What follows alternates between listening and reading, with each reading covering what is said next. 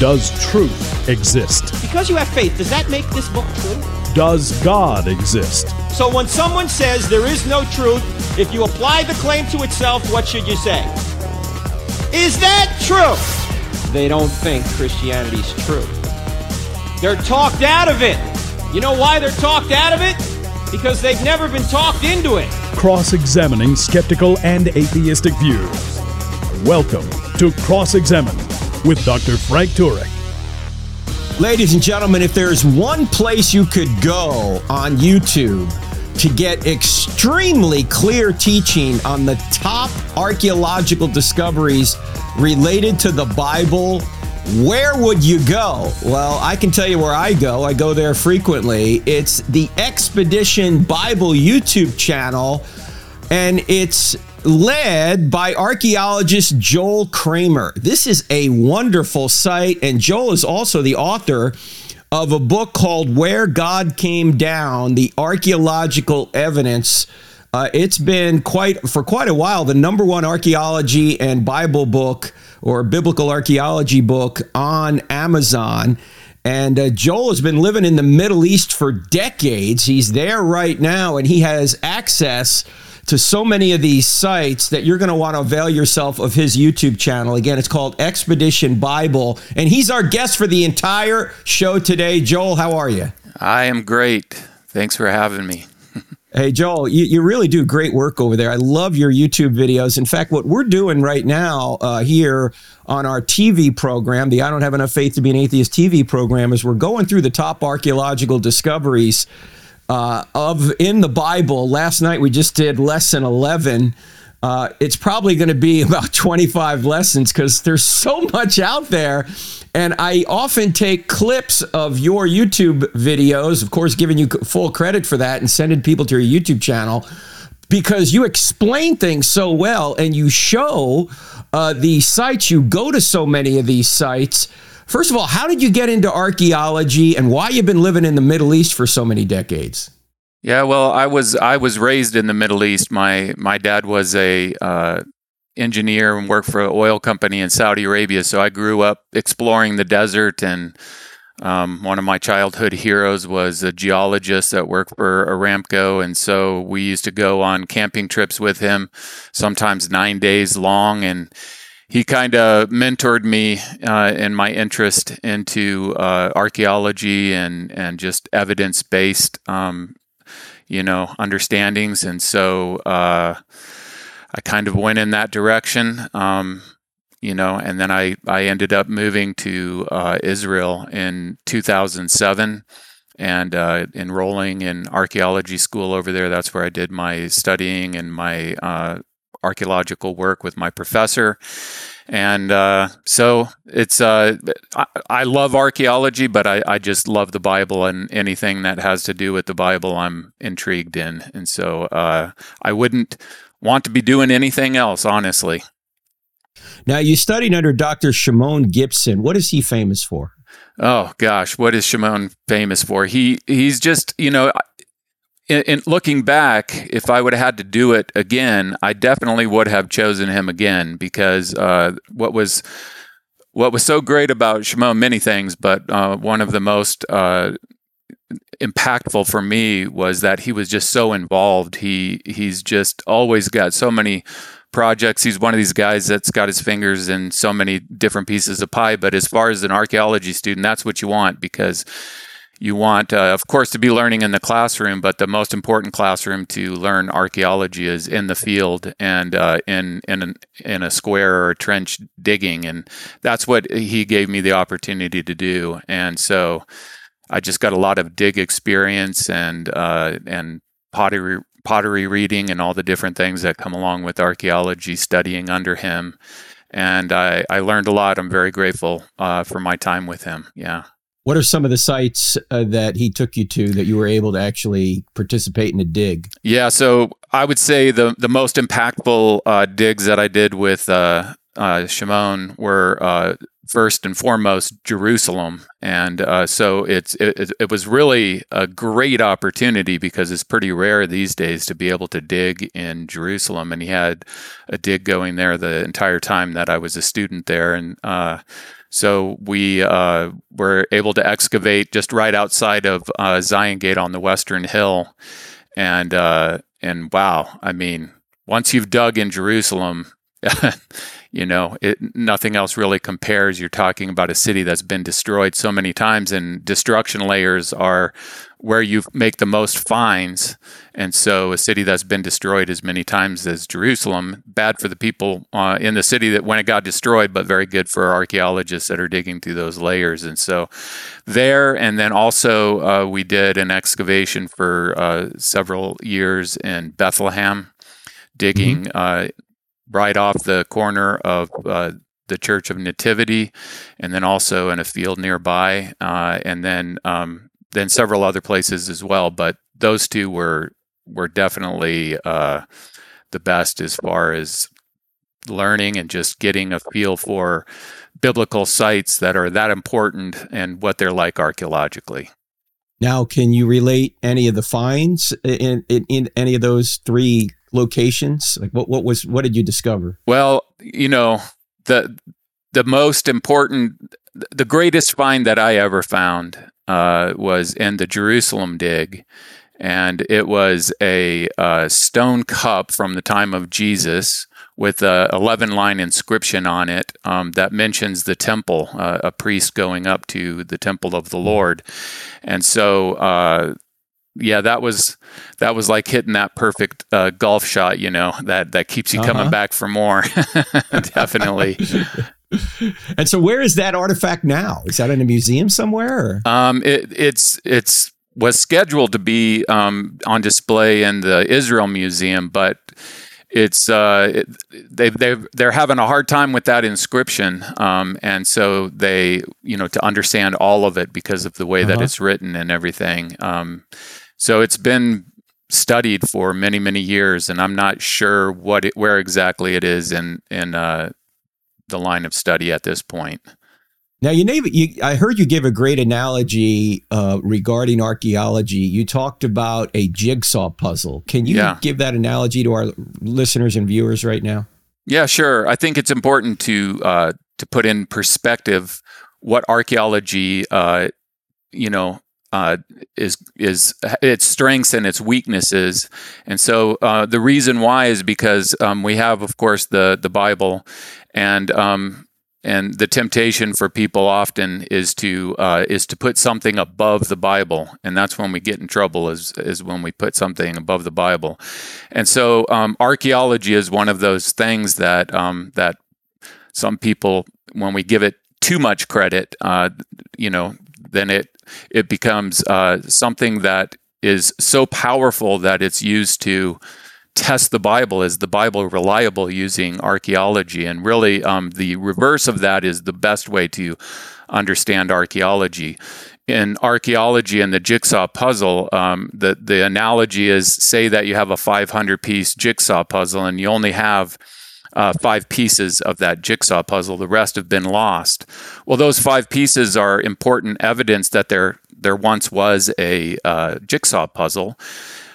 However, just using those 5 pieces, you really can't tell what the jigsaw puzzle is about. You need the cover of that jigsaw puzzle and the picture on that to give you the context of where your 5 pieces that you still have fit into the overall picture on the cover. And so in this analogy, the Bible is the cover. It's what gives us the information. It's what paints for us this big picture of what's happened in the past and the events that have happened, the people that have lived, and so forth. And really, archaeology is represented by these 5 pieces because you only find pieces of what's been left behind from what's happened in the past. And so, but they're important. They're evidence that those things are real, that those are real people, real events, real cities. And so that is the perspective that the Bible is what we need in order to interpret what's being found in the ground. And there's so many pieces we're going to talk about on this program. My guest is Joel Kramer, archaeologist living in the Middle East right now. Expedition Bible is his YouTube channel. So much more. You're listening to I Don't Have Enough Faith to Be an Atheist. Back in 2 minutes.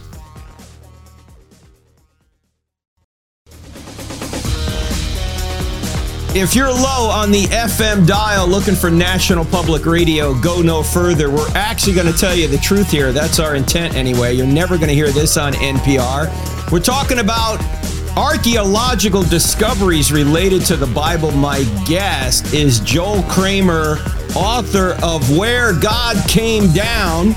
And if you don't have this book, you ought to get it. It's a wonderful overview of some of the top archaeological discoveries regarding the Bible. Very well illustrated, very easy to read. It's probably right now one of the top books on Amazon related to archaeology and the Bible. And Joel has a wonderful YouTube channel called Expedition Bible, where he goes on site and explains some of the most famous archaeological discoveries. In fact, some of them are not so famous because you never heard of them, but once you see them, you go, wow, I didn't know that. In fact, Joel, let's talk about one. In fact, we just talked about this last night on our TV show, and I heard you say this is one of the most important of all time. It's the Moabite stone. Can you tell us a little bit about that? And friends, Joel's not going to be able to explain everything on the program today, so you need to go to Expedition Bible and watch the video. It's an 18-minute video on the Moabite stone. Very interesting. But Joel, give us some overview of what the Moabite stone or the Mesha Stela is. The Moabite stone is one thing about its discovery is it happened right there, right at the beginning of archaeology in this part of the world. It was discovered the year after the first archaeology in Jerusalem was taken place by Charles Warren in 1867, and then this discovery was made in 1868 at a site. I'm here in Jordan, at a site just south of me here, Dibon, which is the capital of Moab. And so it was discovered, as so many important archaeological discoveries are, not by an archaeologist, but actually by a missionary who was traveling through the area at the time. And it's, to me, it's kind of a humorous story because it's such a Middle Eastern story. And he's in the tent with the sheikh, of the tribe, and the sheikh is telling him about this inscription that he knows about and the pile of rubble that's near where his tent is. And so Klein is the missionary's name. And so he's trying to act interested enough that he wants to go see it, but not too interested. And so he's taken out and he's shown this inscription. And nothing like this had been found in this area up until that point. It's still to this day one of the greatest archaeological finds of all time. But at that time, what's he going to do? He's going to act like like this is no big deal and walk off, or he's going to freak out. And he pretty much freaked out. And I've looked back at what I would do, how I would handle that situation. And I think I don't think I would be able to handle myself any different. Anyways, it let the Bedouin know how valuable this inscription was. And then it started this whole bartering, fighting. A guy got stabbed, it's just a whole account and this whole story of how, and then the Bedouin ended up blowing this thing up, over a fire and shattering it into pieces, and then the collecting of those pieces and putting it together again like Humpty Dumpty or something like that. It's just a classic story from the Middle East. And when they got it all together, they could read it because it was in Moabite, which was so closely related to Canaanite and Hebrew of the same time period, that they could read it, and it gave all kinds of things like the name of Israel, the name of Israel's God, Yahweh, in the same inscription. It had the name of Gad, the tribe of Israel. It had the names of kings like Omri and others. And so it was just a fantastic find, and it was right at the time where it was really being questioned whether the Bible was historical or not, and so this find was a spectacular rebuttal to that, to those claims, and so it's still to this day one of the greatest archaeological finds of all time. And the 18-minute video on Joel's YouTube channel explains it, and you can see it. Also, another fun aspect of this was something called the squeeze. Can you describe what that is? Yeah, so in those early days, the way that they would copy an inscription is they would put basically paper mache over the top of an inscription, and then they'd let it dry, and then they would pull that off, and it would leave the an indentation of the inscription on the paper mache, and that's what the guy who was sent over from Jerusalem was doing. He was getting a squeeze of the inscription and waiting for it to dry when he was attacked by the Bedouin and he was stabbed in the leg by a lance. But another guy that was with him grabbed that frieze off of the stone, and they jumped on their horses and they took off to Jerusalem. And so thanks to having them making that frieze and getting it back to Jerusalem, even though we don't have all of the inscription from the pieces and whatnot, we have most of it, but we have all of it because of that frieze. And so it was very important that they did that. Yeah. Is it called a freeze or a squeeze? What is it? I'm sorry, a squeeze. Yeah, squeeze. It's a squeeze. Yeah. Okay. Yeah, well, they broke the thing up because they thought it would be more valuable to spread around the tribe. So Right. then the archaeologists would have to buy it from each one. Was that kind of the reasoning behind it? I mean, if you have a pot of gold with a bunch of gold coins in it, then you know how to divide that up amongst the Bedouin. But if you've got this inscription and you realize it's very valuable, then how do you divide that up, as well as how do you protect it from? They buried it for a long time because everybody was after it, including the Ottomans at the time, and so. Yeah, they shattered it into pieces and passed it around, and then they had to try to reassemble it by going to each one that had a significant piece and purchasing it and doing the bartering that is necessary in this part of the world to get possession of it. And so and that comes from about what, like 800 BC? That inscription? that's from the 9th century BC. 800s. Okay. Yeah. Yeah, the 800s BC. And now it's in the Louvre in France. And if you watch Joel's video, you'll see him go there. There's thousands of people trying to look at the Mona Lisa, but nobody's trying to look, trying to look at the Moabite stone. It's sitting right there. Joel, what's your view on, there's been a lot of discussion lately about Sodom and Gomorrah. Has this been discovered? I know you have a video on that. What's your view on that?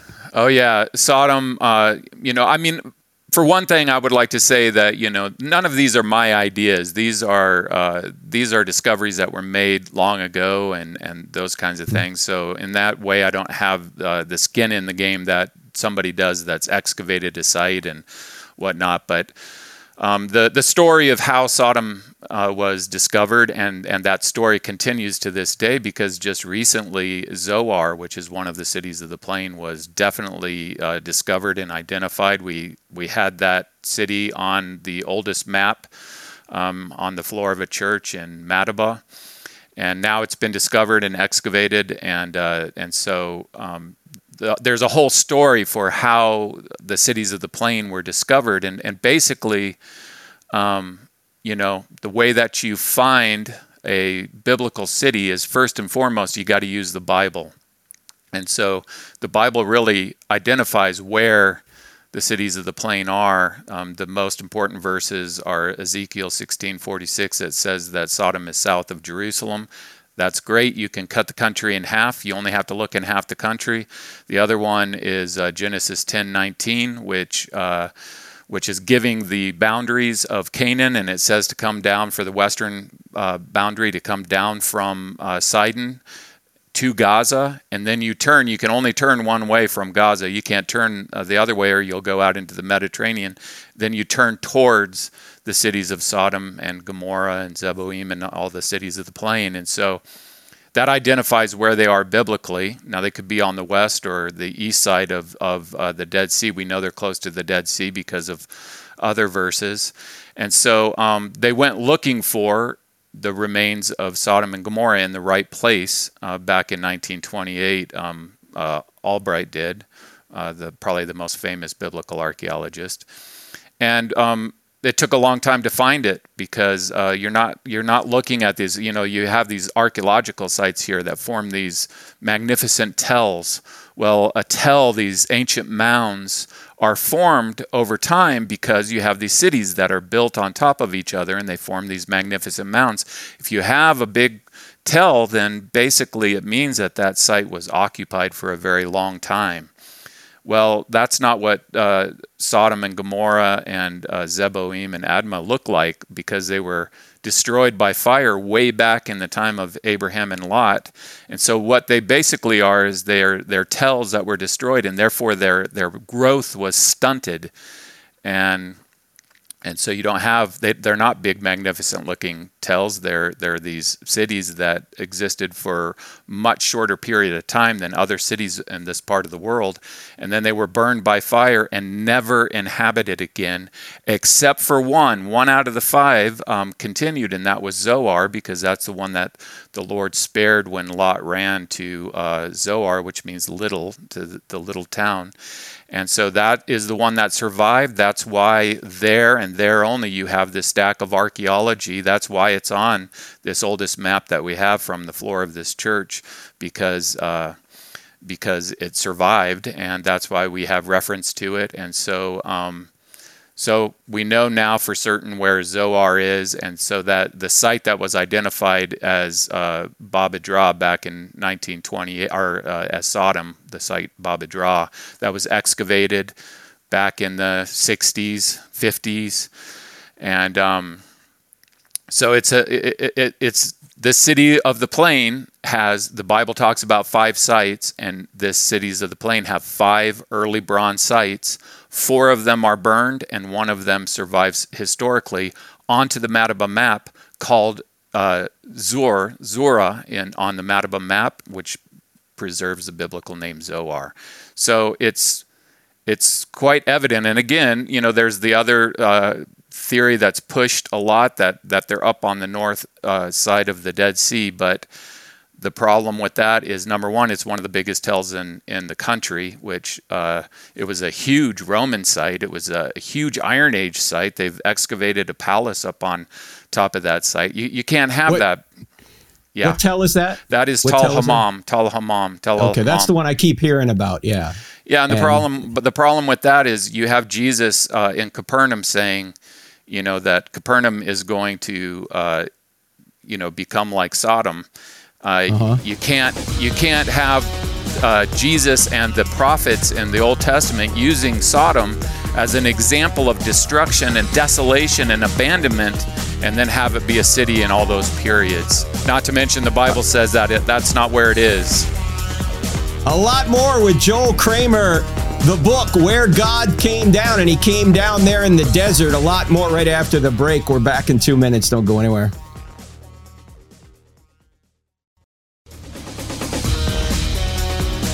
Welcome back to I Don't Have Enough Faith to Be an Atheist with me, Frank Turek, on the American Family Radio Network website, crossexamined.org. That's crossexamined with a D on the end of it.org. Today we're talking archaeology with one of the clearest archaeologists you'll ever come across. His name is Joel Kramer. His book is called Where God Came Down, and you can access his videos at Expedition Bible. That's on YouTube. I go there quite a bit. Joel's got about 40 or so videos there. They're very well done. They explain the archaeological discovery. He normally is on site where the discovery has been made. He's in Amman, Jordan right now, and he can drive to so many of these sites. But Joel, recently you were actually given the opportunity to go to Iraq, ancient Babylon, and you have a great video there on your YouTube channel, and it shows that the prophecies that the Old Testament talks about regarding Babylon actually have come true. Can you unpack that for us a little bit? Yeah, I've been now to Babylon multiple times, probably 6 or 7 times, and so it's like, it's such a huge site. It's mind-boggling when you're there. How I'm used to these sites in Israel and Jordan, these where you're standing on a mound and that's the whole city. But in Babylon, you're standing on a mound, and that's just a building. And then the city itself is basically like 2 miles by 2 miles. And it's just hard to wrap my mind around. And I had to go back and back and back and go through the excavation reports and line up the top plan on the excavation report to the ground and look at it over and over to really to grasp it. But basically you have this wall, the wall line that you can still see around the city. And it takes in this area that's about 2 miles by 2 miles. And then you have these mounds inside of them that were the Temple of Marduk, the ziggurat there that is most certainly, it becomes the ziggurat of the later Babylonian city, but it's probably built on the same spot as the Tower of Babel was. And so anyways, you have this wall line there, and then just as the Bible says, it's just a desolation inside. And, I didn't expect it to match in detail as dramatically as it did while being there. I mean, when you're there in the early morning and evening, that place comes alive with wild animals, and they're howling and running around, and owls and everything, just like described in the Bible. And so it has become a habitation for animals rather than people. And it's just so incredible to think of, for example, that ziggurat, which was the biggest one in all of Mesopotamia, and just the history of it in regard to the Babylonians destroying the temple in Jerusalem and then bringing the treasures back to that temple in Babylon, and just the exiles being there, and just on and on and on. In fact, Babylon is the second most mentioned city in the Bible, and so there is a lot to learn and understand about that place. But the Bible says that it will become like Sodom and Gomorrah. We were just talking about the cities of the plains, that this great capital of Babylonia will become like Sodom and Gomorrah, and that's exactly what it has become like. And so it's a deserted place and given over to wild animals, just as the Bible describes. And that's what really struck me the most in being there, is just how dramatically God has fulfilled His word.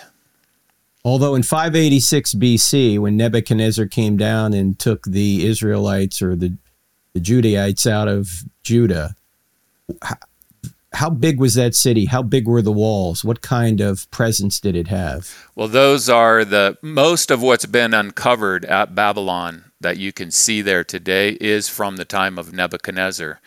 And it's quite hilarious. I mean, as an archaeologist working in this part of the world, like Israel, Jordan, you're always trying to figure everything out, and you're looking at pottery and all this kind of stuff. But in a place like Babylon, you don't have to do that, because the bricks, many of them are stamped with the name of the king who did that building project. And so you have layers of stamped bricks with Sennacherib on it, for example, and then Nebuchadnezzar's, his stamps will be above that, and then Nebuchadnezzar's stamped bricks above that. And so you can really tell who built what, not to mention that we have the records as well from the Babylonians themselves that describe the building projects. And so, yeah, that is the main archaeology that you see there that is from the time of Nebuchadnezzar. Now, how did you get the footage you got? Did you have a drone? I probably shouldn't talk about that. Oh, okay. All right. But, well, friends, so forget about what I just asked it's important. It's important to be able to get up and look down on places in order to understand them. And so, yeah. Because a lot of the videos that you'll see on Joel's website, ladies and gentlemen, or the YouTube channel, Expedition Bible, you will see he gives aerial views of what he's describing. And in this video on Babylon, it's critical because the aerial views will show you the difference between the desolate area that the Bible predicts and the current modern area, which has homes and other buildings on it. Right. And so you have pointed out that what the Bible is saying is true to within yards, basically, that, anybody on this side of the wall is any area on this side of the wall is desolate, and the other side is civilization. That's correct. So what are the general scriptures that talk about this, at Babylon being desolate? Is it Jeremiah? Is it Isaiah? Who's saying this? I think Isaiah goes into it. Seems like Jeremiah might Jeremiah, as well. Maybe even Ezekiel, being that he was out there. But yeah, they're very descriptive, and when you're there, and the irony of it all is what these. I mean, the ziggurat of Babylon was it was literally a man-made mountain with a temple on top of it, and it was one of the wonders of the ancient world, and now a bunch of foxes live in it, and a bunch of jackals roam around and howl at night, and it has become, it's been dethroned. That false god has been dethroned, and the great palace of Nebuchadnezzar they've done restoration work on it. Saddam Hussein did restoration work on it. If they hadn't done that restoration work, then it would look even more miserable than it does. But you don't go to Babylon and look at the archaeological remains like you do some of Herod the Great archaeological remains. You don't go there in ooh and awe, because there's what you do is you're just stunned by what once was so magnificent has now become so insignificant. And that is the point that Scripture is making about what's going to happen to this great city in the future, and that is what happened. You can trust what the Bible says. You also have used a analogy of a treasure map when it comes to the Bible. Can you unpack that for us as well, Joel? Yeah, sure. I mean, when you have, when you're wanting to dig, you want to know where to dig. And so there's the whole concept of a treasure map is it's going to show you where to dig. It's going to tell you where the treasure is, even though it's not above ground. You're going to have to go where the X marks the spot, and you're going to have to dig. And so the Bible does that over and over again. Back in the early days of archaeology, archaeologists knew that, and explorers knew that.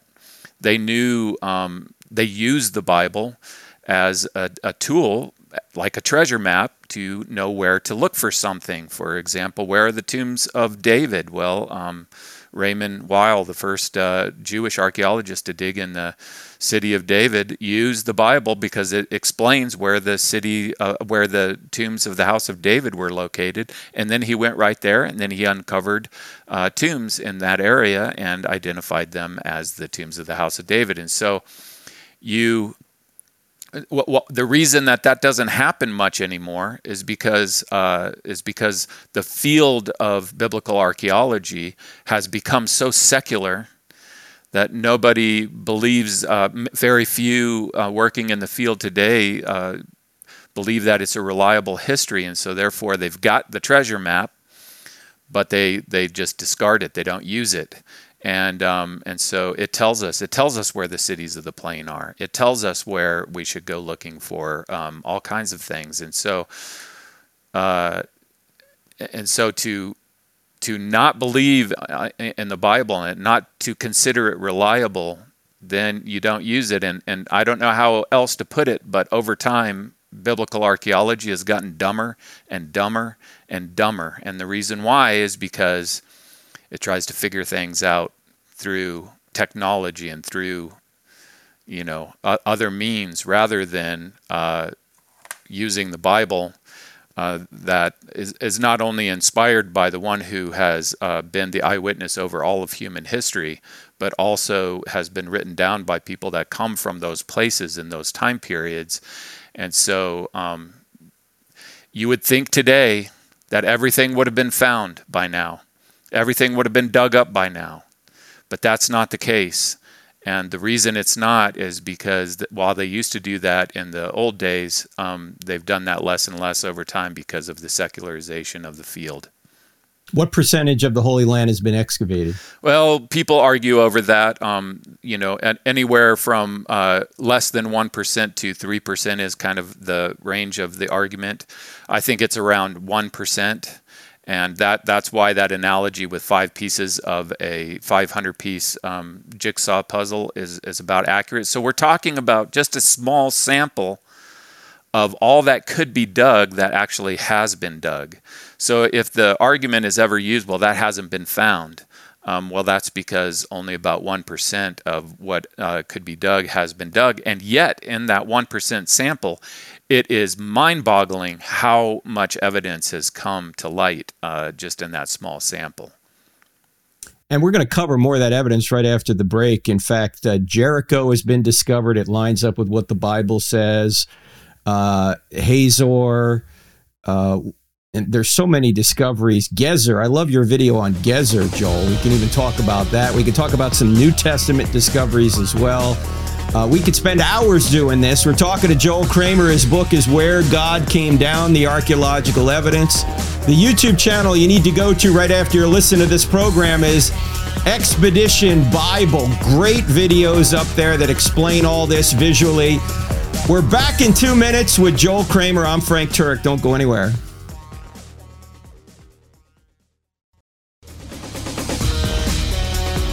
Ladies and gentlemen, the best place to get an education in apologetics, philosophy, and theology is Southern Evangelical Seminary. That's where I went. That's where Lisa Childers is going. That's where Melissa Doherty's going, several others. If you go to ses.edu/Frank, you can even get scholarship money for apologetic courses there. Go to ses.edu/Frank. We're talking to Joel Kramer, archaeologist, has his archaeology degree from the University of the Holy Land, spent 10 years living in Israel, now lives in Amman, Jordan, puts out the greatest videos on YouTube called Expedition Bible. Joel, you also have one on Jericho. And if there's ever a controversy when it comes to a site and when it was destroyed, it's Jericho. There's been a dispute between Garstang and Kathleen Kenyon, and then, of course, Bryant Wood and now others. Our mutual friend Titus Kennedy has an interest in Jericho. What's the truth about Jericho? Yeah, Jericho is used as the number one example to claim that the Bible is unreliable, but it should be the opposite. It should be the number one example that shows the reliability of the Bible. Look, it's simple. I've been studying Jericho for 17 years. I'm good friends with Bryant Wood. I know Peter Parr brought him over there. He's the one that dug with Kathleen Kenyon. It's simple. Here's how simple it is. Nobody argues that the mound that's known as the city of Jericho is Jericho. Everybody agrees. If you look at Kenyon's reports, what is she reporting on? It's the excavations of Jericho. Okay, so this is where the Bible is talking about. Nobody argues. Too often we concentrate on all the disagreements of Jericho, but look at how many agreements there are. Everybody agrees that there is a fallen wall, a collapsed city wall that has collapsed around Jericho. Why do they believe that? Because that's what they found in the excavations. They found a stone retaining wall, and then what was left, one row of mud brick up on the top, and all the rest of that mud brick wall was collapsed off the side of the city wall. So we have in the place, what is Jericho famous for in the Bible? It's famous for where the walls came tumbling down. And what was found there when archaeologists got around to digging the site? A collapsed city wall. Just to the south of Jericho is Qumran, and the Qumran caves, where amongst the other books of the Bible, we have the book of Joshua laying in that cave, right, for all those thousands of years, which said to any future archaeologist, if you ever get around to digging the Mound of Jericho, you're going to find a collapsed city wall under it. And then when they finally got around to digging the city of Jericho, all the excavations, they found a collapsed city wall around it. it's game over right there. You know, anybody can understand that if the Bible is telling you what you're going to find under the ground before you dig under the ground and then find exactly what it says you're going to find, that's a reliable source. And so, how does this show, whether Joel? whether a piece of pottery is bent like this or bent like this is not as powerful as a collapsed city wall. How does this show, Joel, that the book of Joshua, at least when it comes to Jericho, must be an eyewitness account? Because how else would they know that? You know, they had to come up with a secular reason why everything matches so well in all these sites, including Jericho. So their reason was, at the time of Josiah, when most secular scholars believed that the Bible was written, that he sent out these writers to places like Jericho, and they sat down and they made up the story. Well, all you have to do is look at the plan of the archaeology of Jericho, and you can see at the time of Josiah what was underground and what was above ground. And so everything that we're talking about, this collapsed city wall, the burn destruction, and all this other evidence that comes out of Jericho, was all underground at the time of Josiah. So there's no way that a writer at that time would have been able to make up that story by what they were looking at. And so the best explanation for how the writer got it right was that they were there and they saw what happened and they wrote down an account of it, and then that was preserved for thousands of years. And now, thousands of years later, that mound of dirt was dug up, and that what was found. And so everybody argues about the pottery. Some say that it matches with the Bible, garstang and wood, and then others say no, it doesn't match with the Bible, like Kenyan. But you can't escape the reality that the Bible told us what was going to be found under the ground before it was dug up and found. And to me, that is the end of the story. And what should be pottery chronology is one of those things that's raised above biblical chronology. It shouldn't be. Pottery chronology is not that reliable. If it was so reliable, if pottery was so reliable, the dating, using it to date with, then why do all of the excavations that have taken place at Jericho, none of them agree with each other? The Germans dug there, 2 British excavations dug there, and most recently an Italian excavation. None of them agree to when the pottery dates to. They're off by over 300 years in their disagreement. So instead of asking the question that we hear all the time, what does archaeology say about the reliability of the Bible? We should flip that around and say, what does the Bible say about the reliability of things like pottery and dating with pottery? If we have a destruction that we can nail down when that happened, because the Bible tells us with biblical chronology when that happened, then let's try to understand more about the pottery that comes from that destruction, knowing the date of it that comes from the ancient eyewitness account. And so it's blown out of proportion. It's made to sound confusing and complicated. It's not at all complicated. It's very simple. The Bible shows its reliability by telling us before that mound of dirt was dug up what was going to be found, and then that was found. And it's not found in other cities. You don't dig other cities and find a collapsed city wall around them. The only city that has a collapsed city wall around it that has been excavated in the land of the Bible is Jericho. Now, the 2 places you can go, friends, to learn more about this, one is Joel's YouTube channel, Expedition Bible, because he has an entire video on this where he talks to the archaeologists, including Peter Parr, who was one of the archaeologists who was with Kathleen Kenyon in the 1950s when she excavated it, and also Bryant Wood, who has analyzed all the pottery there. He's a pottery expert, actually. He's an archaeologist as well.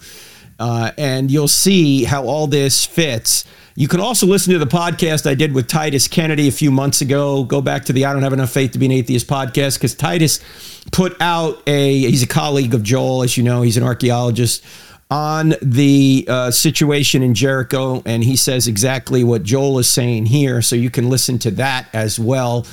Joel, we want to get to the New Testament. We're not going to get to it in this program, but in the midweek podcast coming up on Tuesday, we will. And friends, if you're listening on the American Family Radio Network and you want to hear evidence, archaeological evidence from the New Testament, you're going to have to listen on Tuesday, wherever you get podcasts. It won't be broadcast on the American Family Radio Network. It will be just wherever you get podcasts. Look for I Don't Have Enough Faith to Be an Atheist. But Joel, with just a few minutes left, tell us a little bit about Gezer, because an amazing discovery has been made there, a discovery that actually has to do with child sacrifice. Tell us a little bit about that. So McAllister dug there in the late 1800s. He found a Canaanite high place and excavated it and found the remains of many children that were sacrificed. This was a Canaanite city. And so he wasn't the only one that had those interpretations. The same type of evidence was found in several of the Canaanite cities that were under excavation, and that was the interpretation by archaeologists up until about the 1960s.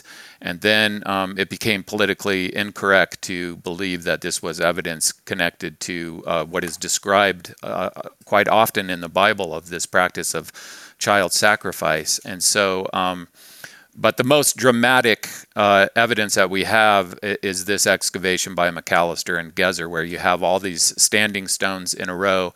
You have an altar there, and then buried all around at the foot of these standing stones, you have these jars with burned infants inside of them. You also have the skeleton of a human baby that is found in the cave underneath, and a little stone altar is in the middle of that cave, and a sacrificed baby on top of that altar, which means at the time of the city's destruction, they were doing these sacrifices. And so, don't you have a 7-year-old who has been decapitated, or yep. a 7-year-old? Yeah, you have 2 decapitated young girls, and then you have another young girl that's been sawn in half, and you have just human bones scattered all over this area, and so this is a good example of what I was talking about earlier. Back in the early days, when the archaeologists believed in the Bible, they used the Bible to interpret what they found in the ground, whereas then as it became more and more secular, then that became politically incorrect. And now you sit in archaeology school like I did for 10 years, and you're told the opposite. You're told there is no archaeological evidence at all for child sacrifice, even though we have the graveyard, the cemetery at Carthage, for example, where you have over 10,000 sacrificed children. Carthage being, that's where they immigrated to, the Canaanites, the Phoenicians from Sidon and the coast there. And so, you have plaques there showing the priests sacrificing the children. It's so obvious. You have that lasted into the Roman period, where you have historians that are eyewitnesses of this practice that are describing it, and but now, all that is considered politically incorrect. Yeah. Joel Kramer, it's great having you on. Joel, we're going to have you on to the Tuesday midweek podcast. Friends, you need to check that out. Also go to Expedition Bible. You can see the Gezer video, as well as about 40 others. You're going to want to see it there. Expedition Bible, and check out the book Where God Came Down. See you here on Tuesday. God bless.